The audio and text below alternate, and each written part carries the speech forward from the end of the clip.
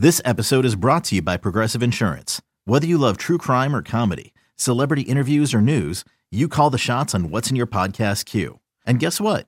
Now you can call them on your auto insurance too with the Name Your Price tool from Progressive. It works just the way it sounds.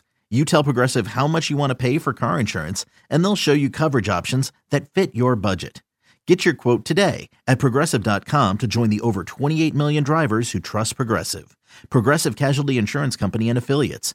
Price and coverage match limited by state law. El mundo de las grandes ligas se complace en traerle un programa dinámico con Félix de Jesús, Sadiel Lebrón, Kevin Cabral y un grupo de profesionales. Segmentos con los diferentes deportes en su actualidad. Reportajes exclusivos sobre sus equipos favoritos. Entrevistas con peloteros, coaches y todas aquellas personas ligadas al béisbol. El mundo de las grandes ligas comienza ahora.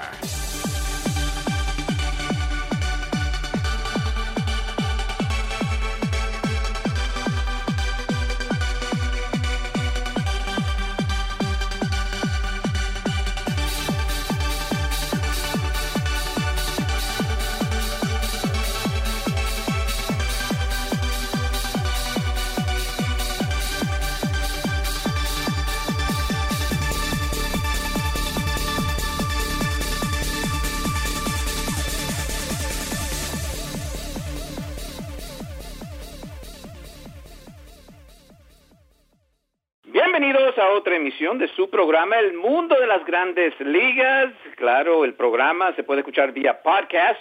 Tienen que ir al Apple Store, lo bajan por ahí. También Android, y ahí consiguen todo lo que tiene que ver con este programa semanalmente con la producción de Andrew Hartz, Kevin Cabral y un servidor Félix de Jesús con todo lo que está pasando en las Grandes Ligas. Se aproxima lo que es el Juego de Estrellas, que básicamente es mitad de temporada. Se juegan, claro, en la primera mitad un poquito más de los 81 partidos, 162 en una temporada, pero interesante lo que está pasando, lo que se esperaba, Yankees y Boston batallando. Seattle, un equipo que tiene hasta ahora lo que es la segunda posición de comodín, pero se midieron a unos partidos difíciles con Boston y los Yankees. Para ellos ya han pasado lo peor. Vamos a ver, le han ganado a Baltimore ahora y otra vez ha cogido el paso el equipo de Seattle. Bastante noticias, Severino gana en el día de ayer, pero la noticia y triste, ayer en conferencia de prensa, Sandy Alderson dice que no va a poder ser gerente general más, el cáncer ha regresado y eso es mala noticia para un hombre que tal vez como gerente general no ha sido el mejor o las cosas no le han salido bien, pero definitivamente un hombre del béisbol con los Atléticos de Oakland y varios otros equipos, grandes ligas, y el cáncer va a tener que él entonces cuidarse de eso. Con eso vamos a darle la bienvenida a Kevin Cabral. ¿Qué tal, Kevin? Muy buenas, Félix. Mi saludo cordial para ti y para todos los amigos oyentes del mundo de las grandes ligas. Un placer, como siempre, poder hablar de béisbol con ustedes. Kevin, ahora va a haber tres personas encargadas del equipo de los Mets. Estamos hablando de Rico, Omar Minaya que regresa, también J.P. Ricciardi y sale Sandy Alderson bajo una nota triste, ¿no? Que el cáncer ha regresado y esto para la organización de los Mets, otra cosa que le cae encima a los Mets de Nueva York. Sí, la verdad que hay que decirlo, la suerte a lo largo de la historia de la franquicia, de esta franquicia, la suerte muchas veces no los ha acompañado. Y muy lamentable la situación de Sandy Alderson, un hombre de béisbol, un innovador en su momento cuando trabajaba como gerente de los Atléticos de Oakland, y con una tremenda trayectoria. Lamentablemente su salud no anda bien, como tú decías, un tema de reaparición del cáncer que le habían estado tratando, y lo más lógico aquí, esto no fue tratado como la salida definitiva de Alderson, más bien como un tiempo libre que él se va a tomar, pero la realidad es que esto tuvo un sabor como de despedida, Félix. Si uno revisa hasta cierto punto la actitud de Alderson y alguna de las cosas que él dijo, por ejemplo, cuando él se refirió al futuro, dice que por un lado, aunque el pronóstico es bueno, su salud es incierta en lo adelante. y además dijo algo que creo que es bastante importante, que es: en cuanto a méritos, no estoy seguro de que mi regreso puede considerarse algo 100% probable. Más o menos esas fueron las palabras. Y cuando Jeff Wilpon, que es el principal ejecutivo de los Mets, propietario del equipo, se refirió al tema con relación a si a él le gustaría que Alderson regrese a sus funciones como gerente general, lo que dijo fue: creo que su salud y su familia son más importantes ahora. Aunque esa es la realidad, no dejó de ser una respuesta evasiva de parte de Wilpon. O sea, por eso digo que esto tuvo un sabor a despedida. Hay que entender que Alderson es un hombre ahora mismo enfermo y que además tiene 70 años de edad. O sea, que está claro que un regreso a funciones de gerente general, un trabajo tan absorbente, tan demandante, no es algo que está seguro. Yo te diría que aunque sea una decisión a corto plazo, esto de básicamente poner las operaciones de béisbol en manos de 3 personas en lugar de seleccionar un líder y dejar que los otros 2 trabajen bajo ese líder, me parece que esta decisión es una muestra más de por qué este equipo ha sido tan disfuncional. Uno entiende que quizá tenían que tomar una decisión rápida, pero lo más lógico es que de ese trío, John Rico, Omar Minaya, J.P. Ricciardi, uno recibiera la responsabilidad. Sin embargo, no ocurre así. O sea, que van a tener los Mets ahí diferentes voces en un periodo que, dicho sea de paso, Félix, es muy importante para el futuro de este equipo, porque viene la época de cambios. Se supone que los jugadores que son agentes libres después de la temporada, como Asdrúbal Cabrera, Yeuris Familia, por ejemplo, deben estar en el mercado para este equipo iniciar un proceso de renovación. O sea que vamos a ver lo que pasa en las próximas semanas. Por lo menos los Mets ayer pudieron ganar su partido en el Citi Field después de que habían perdido 14 de los últimos 15 en su parque y que tenían 24 derrotas en los 30 juegos anteriores. Hay varios nombres que salen aquí a colación. Kevin, tú lo conoces un poquito más en lo que se refiere a algunos de estos nombres que pueden ser gerente general en un futuro para el equipo de los Mets, y es que los Wilpon se van en esa dirección. Estamos hablando de Josh Burns, de Jason McLeod, también Tim Naring del equipo de los Yankees puede ser un candidato, Kevin Goldstein, también Peter Woodford. ¿Qué piensas de estos nombres y hay alguno que sobresale de ese grupo? Lo primero que yo creo que hay que decir, Félix, es que los Wilpon han probado ser fieles a sus ejecutivos a través de los años, y la realidad es que yo pienso que John Rico es la primera opción, por el sencillo hecho de que ha estado en la organización por un periodo de casi 15 años y ha tenido que ver con muchas de las decisiones principales del equipo en ese lapso, y se ha visto a través de los años como el heredero lógico de Sandy Alderson. O sea que me parece que Rico va a tener hasta cierto punto la primera opción. Quizá este periodo por venir es una prueba para él. Obviamente Omar Minaya y J.P. Ricciardi ambos tienen las condiciones, son asistentes especiales del gerente en este momento, y los dos han sido gerentes anteriormente, en el caso de Minaya con el mismo equipo de los Mets. O sea que también tienen credenciales. A mí me parece que de ese grupo fuera de la organización, o sea, tenemos 3 candidatos internos que son Rico, Ricciardi y Minaya, donde posiblemente Rico sea el favorito. Esos candidatos internos, yo te voy a decir que para mí personalmente el nombre más interesante es el de Tim Naring, que ha sido es vicepresidente de operaciones de béisbol de los Yankees, y desde que se retiró ha sido reconocido como un tremendo scout de talento y un hombre que recibe el crédito de muchos de los movimientos que han convertido a los Yankees en el equipo que son en este momento. Obviamente los demás nombres todos tienen méritos. Josh Burns es un antiguo gerente general, actualmente en la oficina de los Dodgers. Jason McLeod, una de las voces principales en el grupo de operaciones de Theo Epstein. Kevin Goldstein, muchos dicen que ha sido vital en el desarrollo de la organización de los Astros de Houston, en el escauteo de talento joven de esa organización, después de que salió de un trabajo en la prensa. Kevin Goldstein, lo conozco, viene de trabajar en Baseball America y después Baseball Prospectus, y ha hecho tremendo trabajo para el equipo de Houston. O sea que todos son nombres interesantes, pero de nuevo, Rico, quizá el favorito de los candidatos internos, y para mí el más atractivo de los candidatos externos en este momento, posiblemente Tim Murray. Bueno, el equipo de los Mets, y ya entrando a lo que es noticias del terreno, gana en entradas extras frente a los Piratas ayer 4-3, otra vez Wilmer Flores con el hit ganador. Pero aquí Joris Familia, un nombre que ha sido mencionado, Kevin, en cambios posiblemente para los Mets, viene y saca la garra para el equipo de los Mets en un partido donde básicamente el equipo trató de ganarlo por Sandy Alderson. Sí, hubo una situación ahí con una jugada en la intermedia donde Josh Harrison se tiró fuerte sobre el intermedista de los Mets, Asdrúbal Cabrera, tratando de romper un doble play. Eso no le gustó a Familia, se cruzó palabras con Harrison. Yo creo que fue interesante en esa situación que Cabrera fue el primero que abrazó a Harrison y llamó a la calma. Yo creo que una demostración de que Cabrera entendió que el deslizamiento fue limpio. Quizá Familia al ver el momento ya final del contacto y el hecho de que Cabrera salió cojeando se molestó.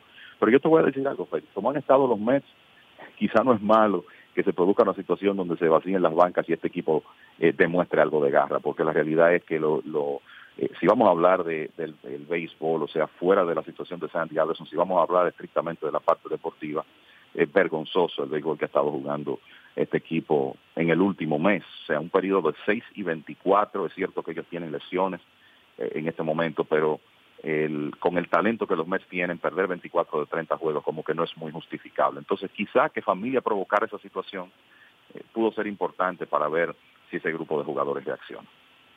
En otras noticias, los nacionales pasando problemas, pierden ayer frente a Tampa 1-0.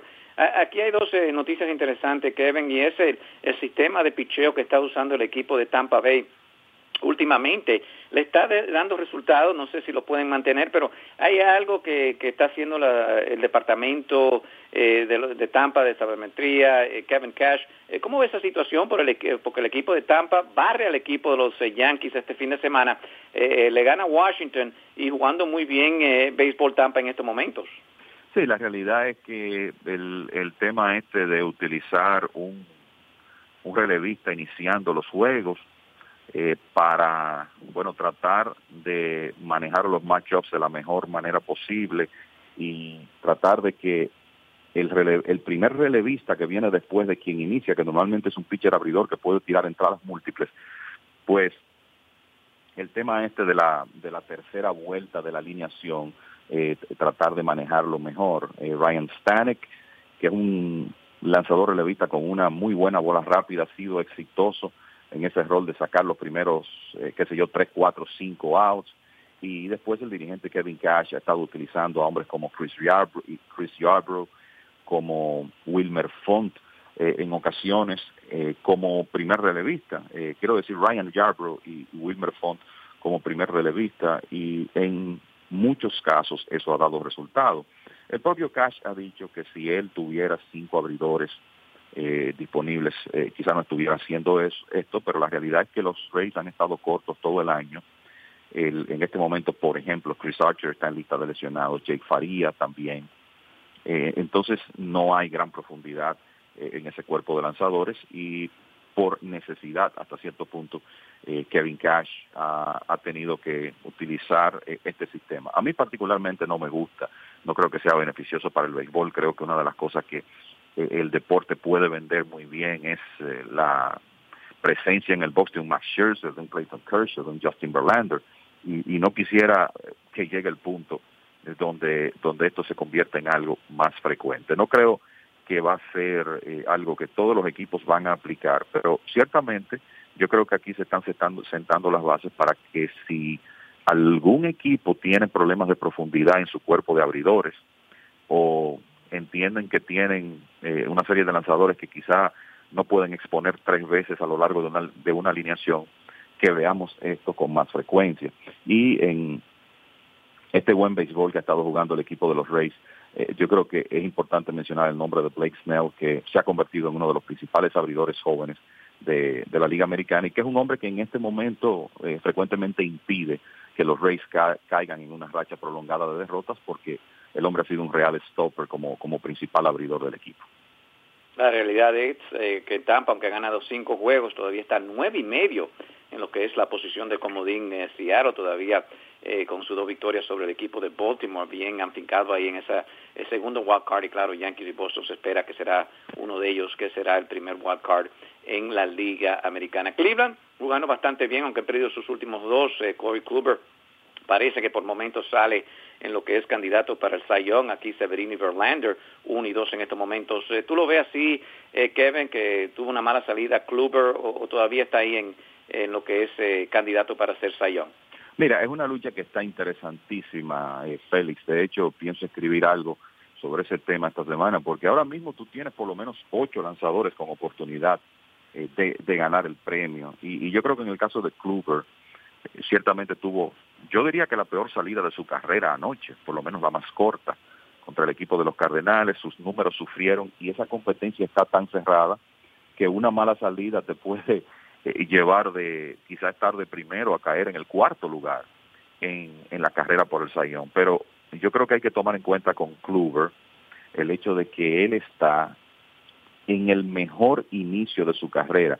Y creo que es importante que se entienda el significado de esto, porque estamos hablando de un hombre que ha ganado 2 premios Cy Young, pero lo ha hecho terminando la temporada a todo vapor. O sea, Kluber lo que es un hombre que termina muy bien, que cierra muy bien las temporadas. Así lo hizo en el 2014 y lo ha hecho en los últimos 2 años. Y el hecho de que él esté en el mejor inicio de su carrera, conociendo su historial después del Juego de Estrellas, pues para mí lo hace un candidato a temer en esa lucha. Si vamos a hablar de stuff puro, yo creo que Severino tiene el mejor stuff de ese grupo. Ha limitado a la oposición a 3 carreras limpias o menos en 16 de sus 17 salidas en el tiempo que ha estado en el montículo. Es una demostración de que es un real as, un hombre que mantiene en juego a su equipo. De hecho, los Yankees tienen récord de 15-2 en sus 17 aperturas. Justin Verlander, bueno, tiene el mejor promedio de carreras limpias y el mejor whip del grupo que está compitiendo, pero hay que decir que en sus últimas salidas no ha estado tan dominante. Entonces tú te encuentras con un Chris Sale, que es el que tiene mejor proporción de ponches por cada 9 entradas del grupo, pero que a diferencia de Kluber tiene un historial de terminar mal. Agrégale a eso Gerrit Cole, Charlie Morton, el mismo Snell, Trevor Bauer, todos esos lanzadores están en la competencia. A mí me parece que ahora mismo Verlander y Severino, después de lo que pasó con Kluber anoche, tienen que ser 1 y 2. Pero de nuevo es una lucha que está interesantísima y que uno no sabe cómo va a terminar. Ojalá que todos estos hombres se mantengan saludables, porque la realidad es que podríamos tener una de las carreras por el premio más interesantes en la historia. En lo que se refiere a Minnesota, un equipo que invirtió bastante, Kevin, pero Miguel Sano, wow, este muchacho lo bajaron a clase A. ¿Qué es lo último en Miguel Sano? Y bueno, hasta ahora se ve como una decepción de este muchacho que se pensaba iba a ser el slugger, el toletero principal de este equipo de Minnesota. Sí, primero decir que, como tú comentabas, Cleveland jugando mejor, han perdido los últimos 2, pero venían de una racha de 7 victorias en línea, y ya básicamente han comenzado a aprovechar muy bien la debilidad de su división, porque tienen la mejor ventaja de las grandes ligas, a pesar de que su récord es el 5º mejor del circuito, con 43 y 35, pero tienen 7 juegos y medio de ventaja sobre Minnesota, 8 sobre Detroit, que se ha desplomado. Los Tigres han perdido 7 en forma consecutiva, han perdido unos juegos dolorosos contra Oakland los últimos 2 días. Ayer, por ejemplo, ganaban 6-0 y terminaron perdiendo. Y en realidad Cleveland se ve cómodo para ganar esa división, sobre todo con la reacción que ha tenido su ofensiva últimamente, y el béisbol que están tirando Kluber y Trevor Bauer, y el hecho de que ya parece que, y digo, hay que incluir a Mike Clevinger en ese grupo también, y ya con un regreso de Carlos Carrasco, que aparentemente está al doblar de la esquina. En cuanto a Minnesota y a Miguel Sano, mira, es obvio que Sano ha sido una gran decepción este año. La impresión que da es que el muchacho ha retrocedido en su desarrollo. La proporción de ponches es preocupante. Él normalmente había sido un bateador que, aunque recibía muchos ponches, tenía buen control de la zona de strike y recibía una cuota importante de transferencias. Este año eso no ha ocurrido, y el tema de su preparación física sigue siendo un problema. Y el hecho de que lo enviaran a clase A la Liga de Florida, me parece que por lo menos parte del objetivo es que él trabaje en su preparación física, que trate de perder peso y realmente pueda estar en condiciones para jugar defensa en Grandes Ligas, por lo menos en la inicial. El poder del muchacho es incuestionable, el talento está ahí, pero no hay duda que él tiene que reencontrarse. Y otra de las razones por las que supuestamente fue enviado a clase A es porque en esta época del año muchos de los instructores itinerantes del equipo de Minnesota, esos que viajan de el sucursal en sucursal, iban a estar en Florida, y entonces Sano iba a tener bastante ayuda ahí. O sea que vamos a ver si el muchacho puede reencontrarse, si puede mejorar su preparación física de nuevo. Para mí eso es vital, y entonces puede regresar a Grandes Ligas y volver a tener éxito. En el día de hoy le tenemos entrevistas con Manny Acta, también Edgar Martínez y Nelson Cruz del equipo Los Marineros de Seattle. Mirando a los Yankees, bueno, Giancarlo Stanton ha despertado. Kevin tuvo 5 hits en unos juegos pasados. Ayer también conecta bastante con el equipo, o frente al equipo de los Phillies de Filadelfia. Conectó en lo que es práctica de bateo, un batazo que todavía lo están buscando en el Citizens Park. Y eso es buena noticia para este equipo de los Yankees. Mira, es un equipo con demasiadas armas, sencillamente, Félix. Se sabía que Stanton iba a comenzar a mejorar su producción. Yo mantengo mi posición de que un primer año para cualquier jugador con ese uniforme de los Yankees es difícil. Las expectativas con Stanton particularmente son muy altas.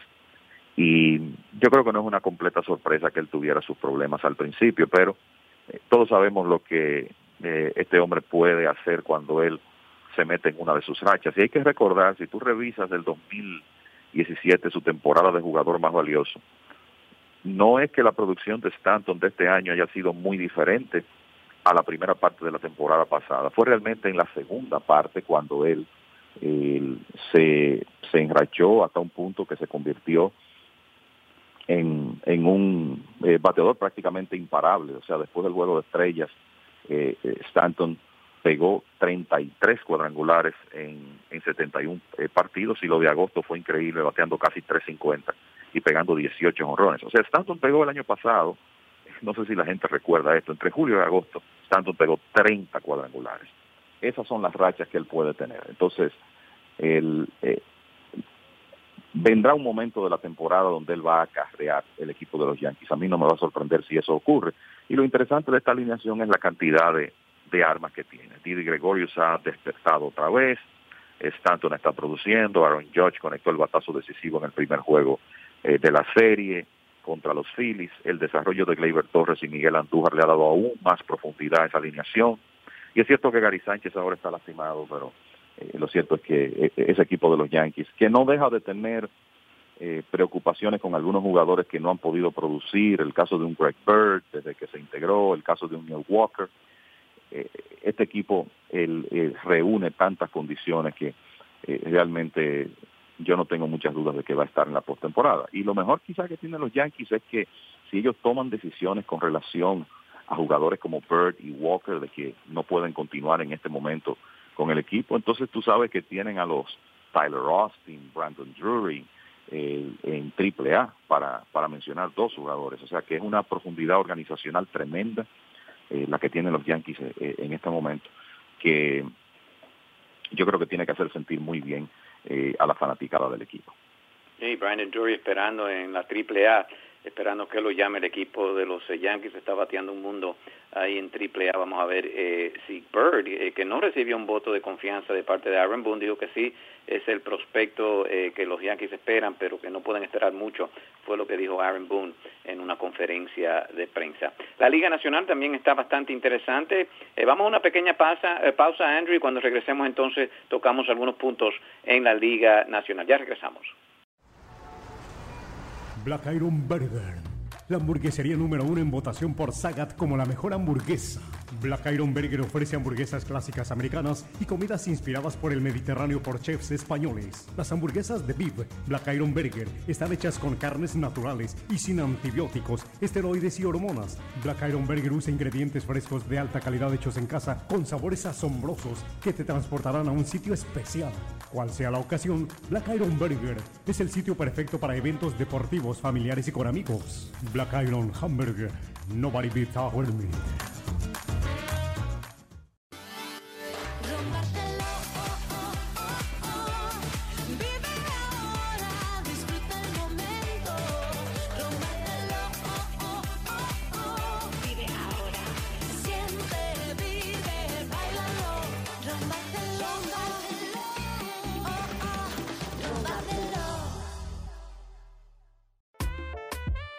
Toyota of Manhattan, localizado en la 11 Avenida y calle 47 en Manhattan, con la mejor oferta en el área triestatal para los taxistas. Ahora con la garantía de 125,000 millas y un reembolso de $750 a Uber drivers. ¿Escucharon bien? Toyota of Manhattan les da el trato que usted se merece. No tomamos ventaja de nuestros taxistas y lo ayudamos con todo el proceso para obtener su placa y registración del TLC. En 24 horas reciba su placa del TLC. Tenemos varios modelos, Black on Black. Eso de pagar mensual a una compañía cuando puede ser dueño de su carro se acabó. Establezca su crédito con Toyota of Manhattan. Llamen al 1-800-NEW Toyota. Eso es 1-800-NEW Toyota. Estamos claros y ya, y no te voy a negar. Bueno, de regreso a su programa El Mundo de las Grandes Ligas por sus portales m.com y lasmayores.com.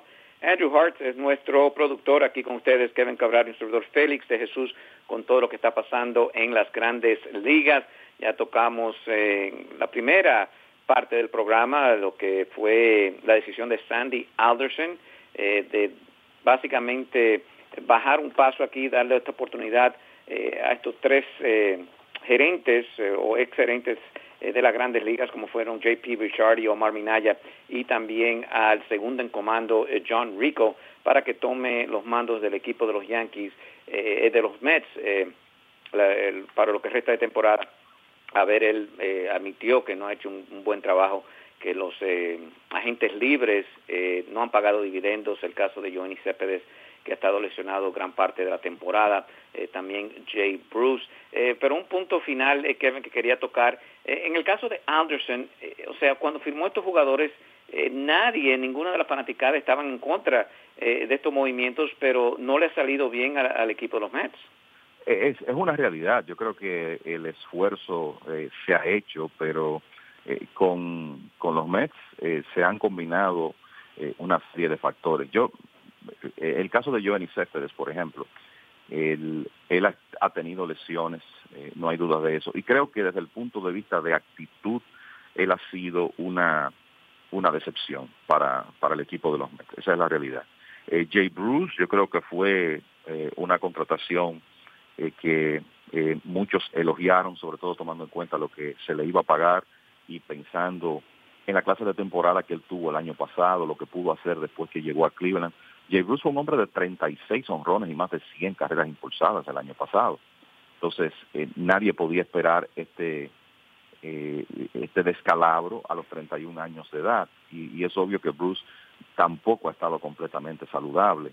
El caso de los lanzadores abridores, no hay un gerente que pueda controlar el hecho de que un grupo de lanzadores sencillamente no pueda mantenerse saludable. O sea que ciertamente hay decisiones que en su momento yo no compartí, firmar a Adrián González, por ejemplo, pero la realidad es que los Mets no han tenido suerte en muchas de estas trataciones que, como tú dices, en su momento no fueron criticadas ni mucho menos, sino que fueron vistas como adecuadas, sobre todo tomando en cuenta que Alderson era un gerente que se sabía tenía que operar con ciertas restricciones en cuanto a la nómina del equipo. Mirando la división central, Milwaukee todavía en primer lugar. Pero Kevin, hemos visto esta película antes, en la segunda mitad aprietan los Cachorros y los Cardenales, los equipos de los Cachorros con una victoria frente a los Dodgers 4. ¿Qué piensa de Milwaukee y buscando reforzarse? ¿Qué le falta a Milwaukee para tratar por fin de superar a los Cachorros este año? Mira, anoche Freddy Peralta, el lanzador joven dominicano, tiró 7 entradas de un hit y logró cifras dobles en ponches otra vez, y la realidad es que ha estado superbo en 3 de sus 4 aperturas de Grandes Ligas, y eso es una inyección importante para la rotación, pero yo sigo pensando que el talón de Aquiles del equipo de Milwaukee, el principal que tienen, es su rotación de abridores, y es un mercado donde posiblemente no veamos muchos abridores importantes disponibles, pero lo cierto es que los cerveceros que trataron de firmar a Yu Darvish en la temporada muerta, y hay que decir que hasta ahora eso no le ha salido bien a los Cachorros, pero el equipo de Milwaukee necesita fortalecer ese picheo abridor. Los Cachorros, a pesar de la inconsistencia que han exhibido durante toda la temporada, pienso que siguen siendo el equipo de más talento de esa división. No me sorprendería que se repita la historia, lo que tú decías, que bueno, hemos visto esta película antes, a la hora de la decisión, ya en la segunda mitad, los Cachorros ponen las cosas juntas y pueden ganar la división. Yo creo que aquí hay que decir que deben tener los dedos cruzados con la situación de Chris Bryant, que tuvo que ser colocado en lista de lesionados con molestias en su hombro. De más está decir que Bryant es vital en esa alineación, y creo que los Cachorros también van a necesitar algo de producción de Yu Darvish, que hace unos días tuvo una salida en ligas menores y volvió a sentir molestias en el tríceps. O sea, Darvish está llamado a ser el pitcher número 2 en la rotación de los Cachorros y hasta ahora apenas ha ganado un partido. Si él puede proveer algo de producción, digamos, después del Juego de Estrellas, con lo bien que ha estado John Lester, que ayer ganó su 6ª salida en forma consecutiva, yo sigo pensando que al final el equipo de Chicago es el que tiene más cualidades para imponerse. ¿Podrán poner las cosas juntas? Bueno, esa es la gran interrogante en este momento, y ya veremos lo que pasa en el resto de la temporada. Su peor comienzo en la historia para los Rojos de Cincinnati fue este año 2018, pero el equipo ha recuperado bastante, todavía con una marca negativa de 33 y 46, pero 8-2 en sus últimos 10. Kevin, y más que nada Matt Harvey ha lanzado bien sus últimas 3 salidas. Harvey, adquirido de los Mets de Nueva York por el receptor Mesoraco. Harvey puede ser algún equipo que esté buscando picheo, esté interesado en los servicios de Harvey. Es posible, Félix. Harvey no es que haya sido un pitcher dominante desde que llegó a Cincinnati, ni mucho menos. Tiene una efectividad de 4.31 en 9 aperturas con los Rojos, pero él ha dado unas señales ahí que son interesantes, y como es agente libre después de la temporada, no va a ser un hombre que va a tener un alto costo, y puede que él se esté posicionando aquí para que un equipo contendor se entusiasme a firmarlo. Y yo te diría que hay que darle todo el crédito a Jim Riggleman, el dirigente actual de los Rojos, que heredó un equipo que tenía 3 victorias y 15 derrotas al momento de él asumir las funciones de dirigente. Y si tú revisas, Cincinnati tiene 30 y 31 con Riggleman. O sea, han sido básicamente un equipo de 500, y eso era algo que no se esperaba después de ese terrible comienzo y de los problemas que ellos tienen con su cuerpo de abridores. Creo que hay que reconocer la buena temporada que ha tenido el intermedista de los Rojos, Scooter Gennett, Eugenio Suárez también con otra buena temporada, y la actuación, yo te diría muy por encima de las expectativas de relevistas como Jared Hughes, Amir Garrett y el mismo Raisel Iglesias. Lo que ocurre con este equipo es que puede que alrededor de la fecha límite de cambios, Riggleman se tenga que manejar con una escuadra desmejorada, porque resulta que Harvey, el mismo Raisel Iglesias, para mencionar 2, puede que sean jugadores que sean cambiados, inclusive el nombre de Adam Duvall, que aunque mantiene un promedio alrededor de 200, es un hombre que tiene 2 temporadas consecutivas pegando más de 30 cuadrangulares. Duvall podría ser material de cambio también, o sea que es un equipo que está en reconstrucción y que todavía tiene interés de seguir adquiriendo piezas. Y la realidad es que en este momento lo que luce es que ellos van a tratar de construir su equipo de los próximos años alrededor de la figura de Joey Votto en el tiempo que le quede como un jugador estelar, y de Eugenio Suárez. Entonces, yo creo que no debemos sorprendernos si algunos jugadores importantes de ese equipo de Cincinnati cambian de uniforme en las próximas semanas.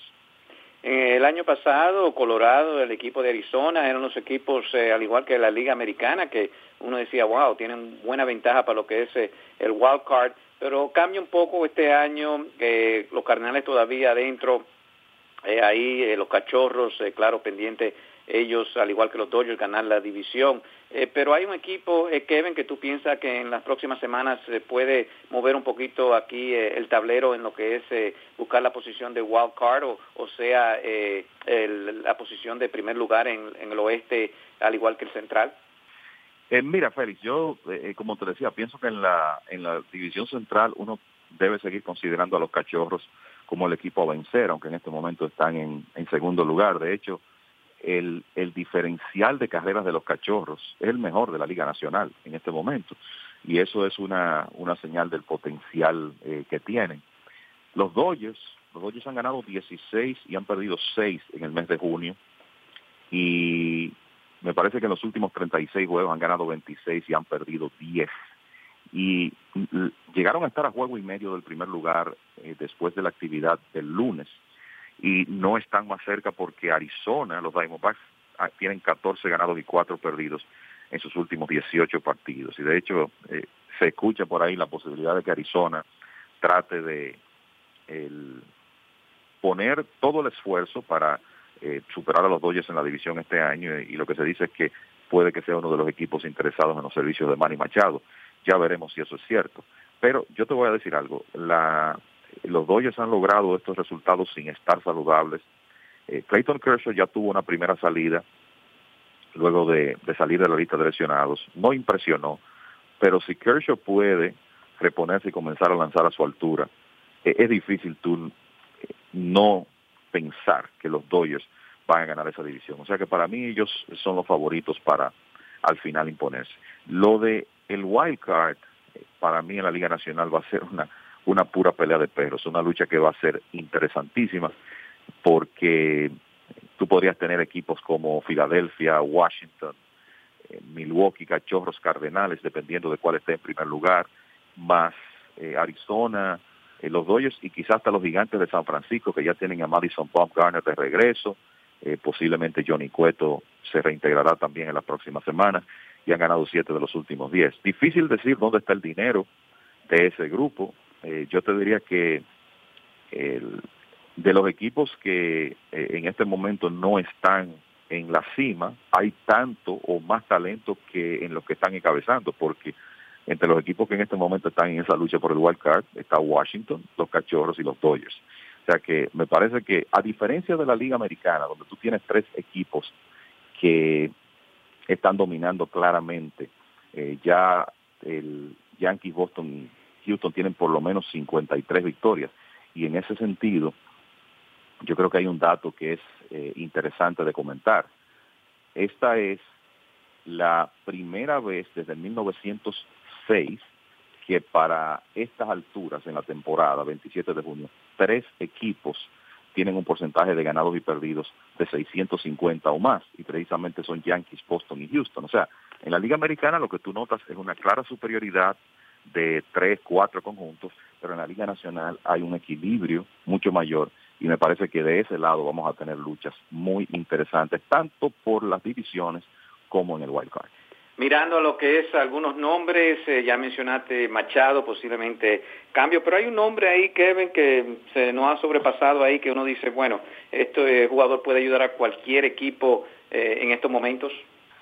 Mira, obviamente todo va a depender de la cantidad de movimientos que se puedan concretizar, en el sentido de que tú tienes una serie de jugadores que quizá fueran material de cambio en este momento, que o están lastimados o han estado por debajo de las expectativas. Pensemos en un Josh Donaldson. Ayer se agravó un problema en la pantorrilla.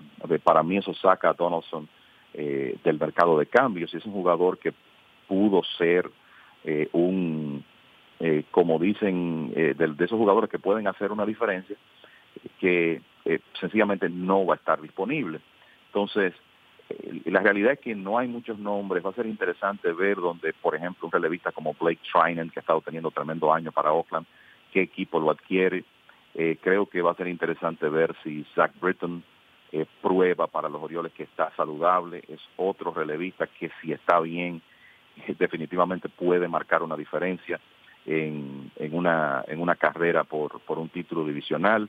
Entonces tú te encuentras con equipos que van a estar vendiendo. El caso de Kansas City, por ejemplo, yo pienso en un jugador como Mike Moustakas, firmado solamente por este año.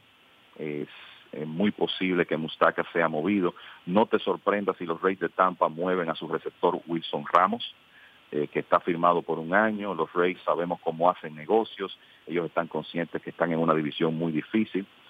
A mí no me sorprendería que Ramos, por ejemplo, termine con los Nacionales de Washington, organización que ya lo conoce, y ese es un jugador con potencial de hacer una diferencia. Y quizá el nombre que podría ser más interesante es el de Adrián Beltré. Los vigilantes de Texas aparentemente están dispuestos a cambiar a Beltré. Ciertamente el jugador dominicano no ha bateado con el poder tradicional en él este año, pero está bateando 300, sigue siendo un tremendo antesalista y un hombre que es un gran líder, que podría ser una inyección importante para cualquier equipo que esté en competencia. Y está el caso de los Mets, o sea, ¿qué van a hacer los Mets? Que como decía, tienen jugadores como Asdrúbal Cabrera, Yeuris Familia, que son agentes libres, la gente preguntándose si cambiarían a uno de sus abridores. Yo sigo pensando que cambiar a Jacob deGrom sería una mala decisión, y el problema con Noah Syndergaard es que en este momento está lastimado y su salud es incierta. Tú también tienes ahí al equipo de los Marlins, uno de los jugadores más importantes que podría cambiar de uniforme en JT Realmuto, el catcher de los Marlins, pero resulta que parece que lo que el conjunto de Miami está solicitando por Realmuto es excesivo, y eso podría provocar que no sea cambiado. Tienen a Starlin Castro también como pieza de cambio. O sea que hay una serie de nombres que están orbitando ahí que pueden ser interesantes. Ya mencioné a Cincinnati, está el caso de San Diego con su cerrador Brad Hand, que podría ser otro relevista interesante. Tyson Ross lanzando muy bien como abridor es otro caso. O sea que hay una serie de nombres ahí que será interesante ver si finalmente son movidos o no en las próximas semanas. Sigue muy interesante lo que es el béisbol. ¿Algunos comentarios finales, Kevin? Solamente comentarte que, bueno, hemos hablado del dominio de esos equipos de la Liga Americana y particularmente los Astros de Houston, un diferencial de carreras en este momento de más 173 de los campeones. O sea, han anotado 173 carreras más que sus rivales en 81 juegos jugados. Ese es el mejor diferencial para 81 juegos desde los Yankees de 1939, aquel trabuco donde estaba Joe DiMaggio. O sea que eso es una demostración del poderío de Houston y el hecho de que este año lo están combinando con mejor picheo abridor. Así que ojo con los Astros el resto del camino. Bueno, de parte de la producción, claro, Andrew Hartz, aquí Kevin Cabral y Félix Jesús, le decimos que sigan en sintonía con ml.com y lasmayores.com, y recuerden, después de la pausa, venimos con entrevista con Manny Acta, Nelson Cruz, al igual que Edgar Martínez. Ha sido un placer trabajar para ustedes y nosotros estaremos con ustedes la próxima semana. Black Iron Burger, la hamburguesería número 1 en votación por Sagat como la mejor hamburguesa. Black Iron Burger ofrece hamburguesas clásicas americanas y comidas inspiradas por el Mediterráneo por chefs españoles. Las hamburguesas de beef Black Iron Burger están hechas con carnes naturales y sin antibióticos, esteroides y hormonas. Black Iron Burger usa ingredientes frescos de alta calidad hechos en casa con sabores asombrosos que te transportarán a un sitio especial. Cual sea la ocasión, Black Iron Burger es el sitio perfecto para eventos deportivos, familiares y con amigos. Black Iron Hamburger, nobody beats our meat.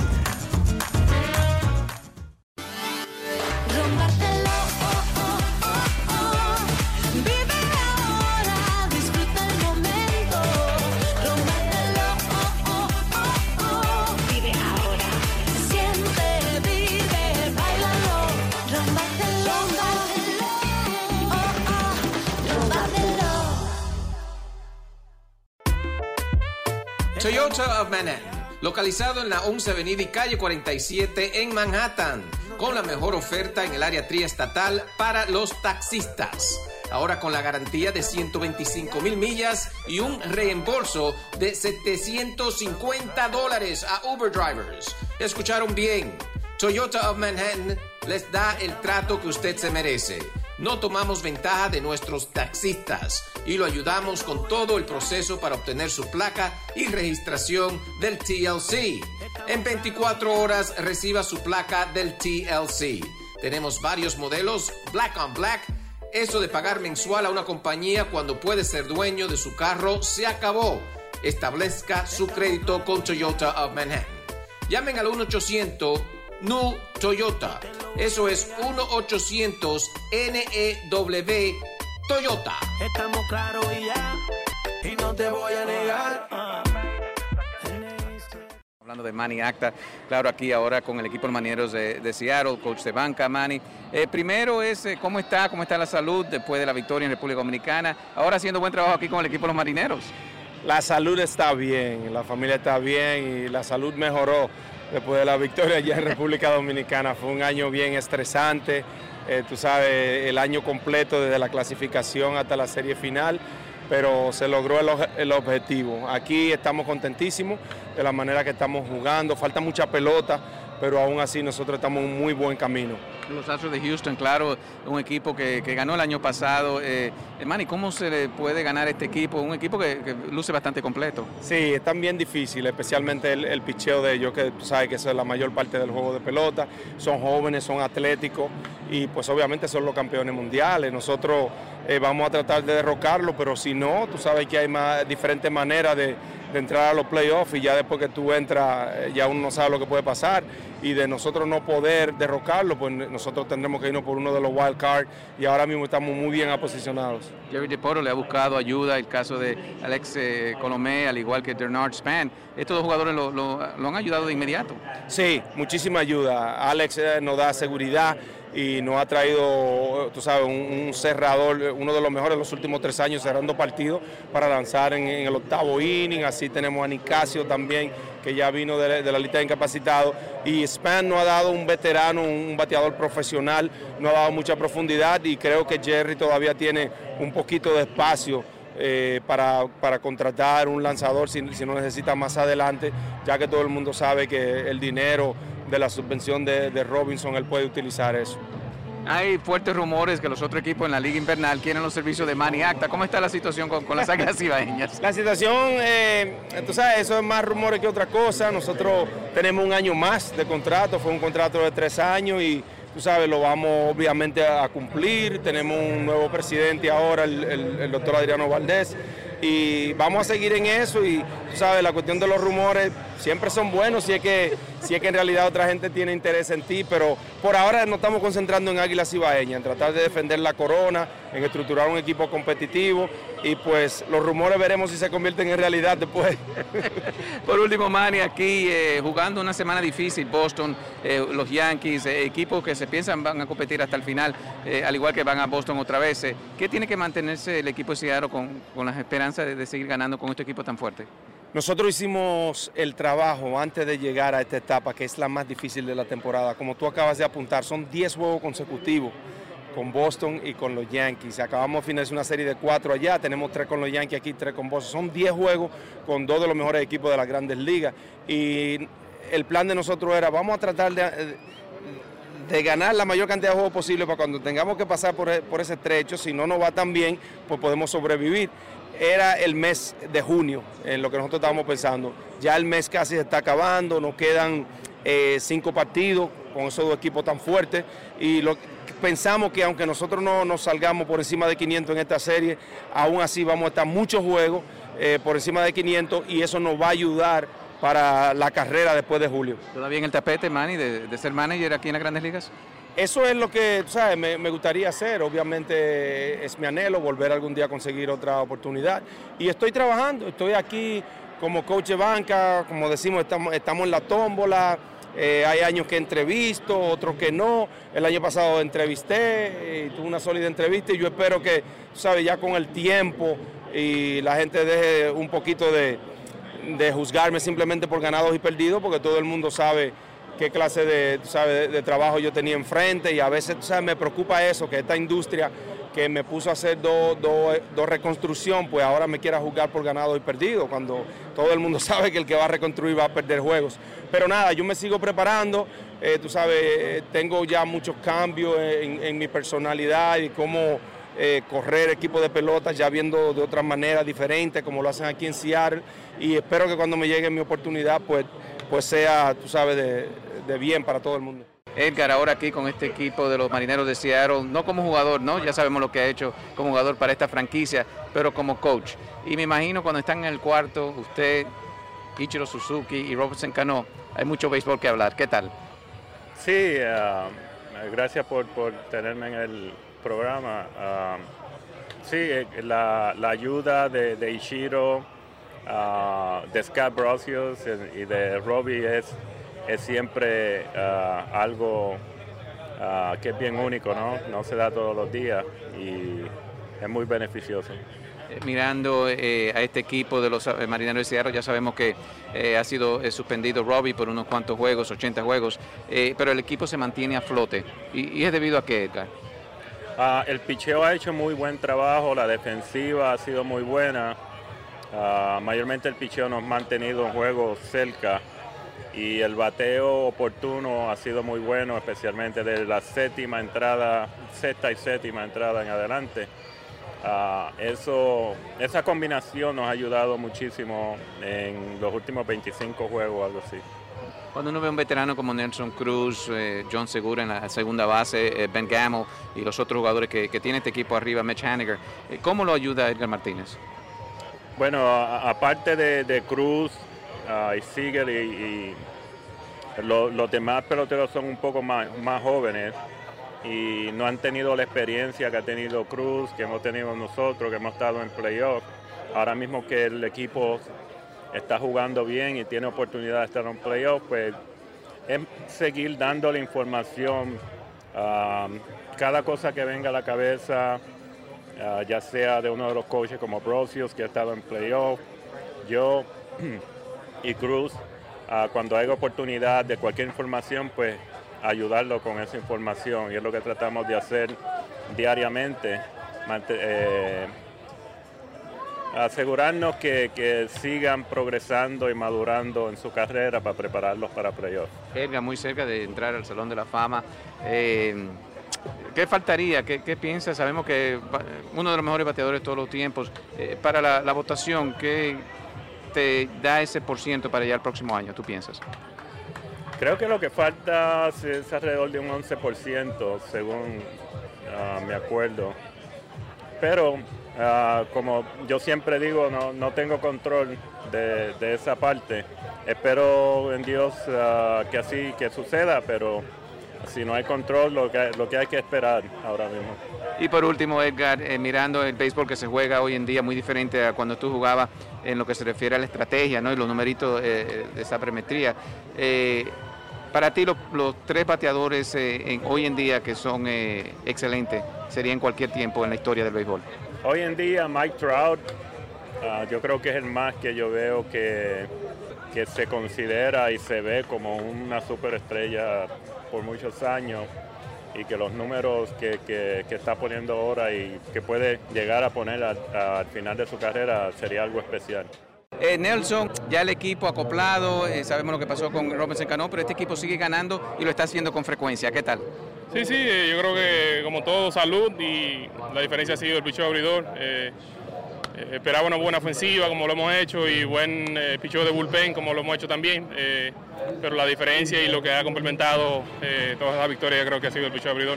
Dean Gordon también ha aportado bastante para este equipo.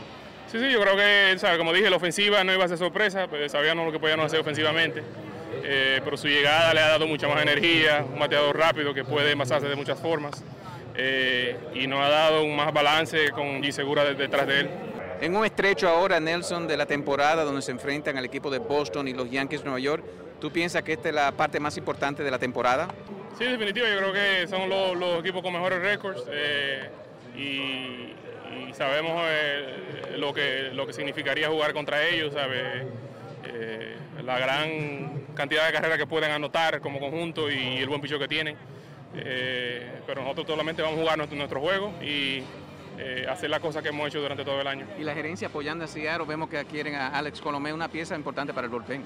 Sí, en definitiva, yo creo que es un lanzador con experiencia, como cerrador, líder salvado el año pasado, Span, que ha sido también un jugador con mucha experiencia y puede traer mucha más profundidad en el outfield.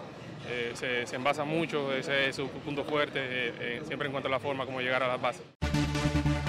Y esta fue una presentación del mundo de las grandes ligas con Félix de Jesús, Sadiel Lebrón y Kevin Cabral. Les invitamos para nuestra próxima edición con un programa igual o mejor que este. Muchas gracias por sintonizar el mundo de las grandes ligas.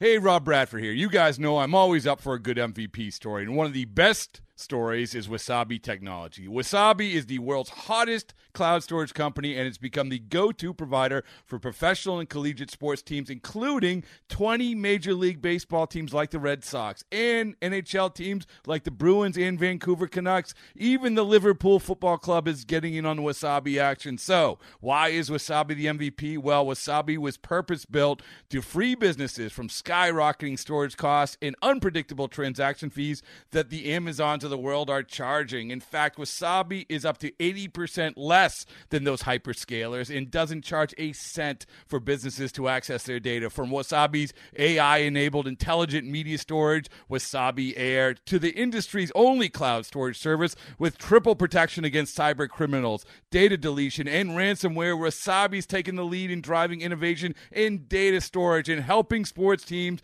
to unleash the power of their data. Wasabi, another Boston-based championship team.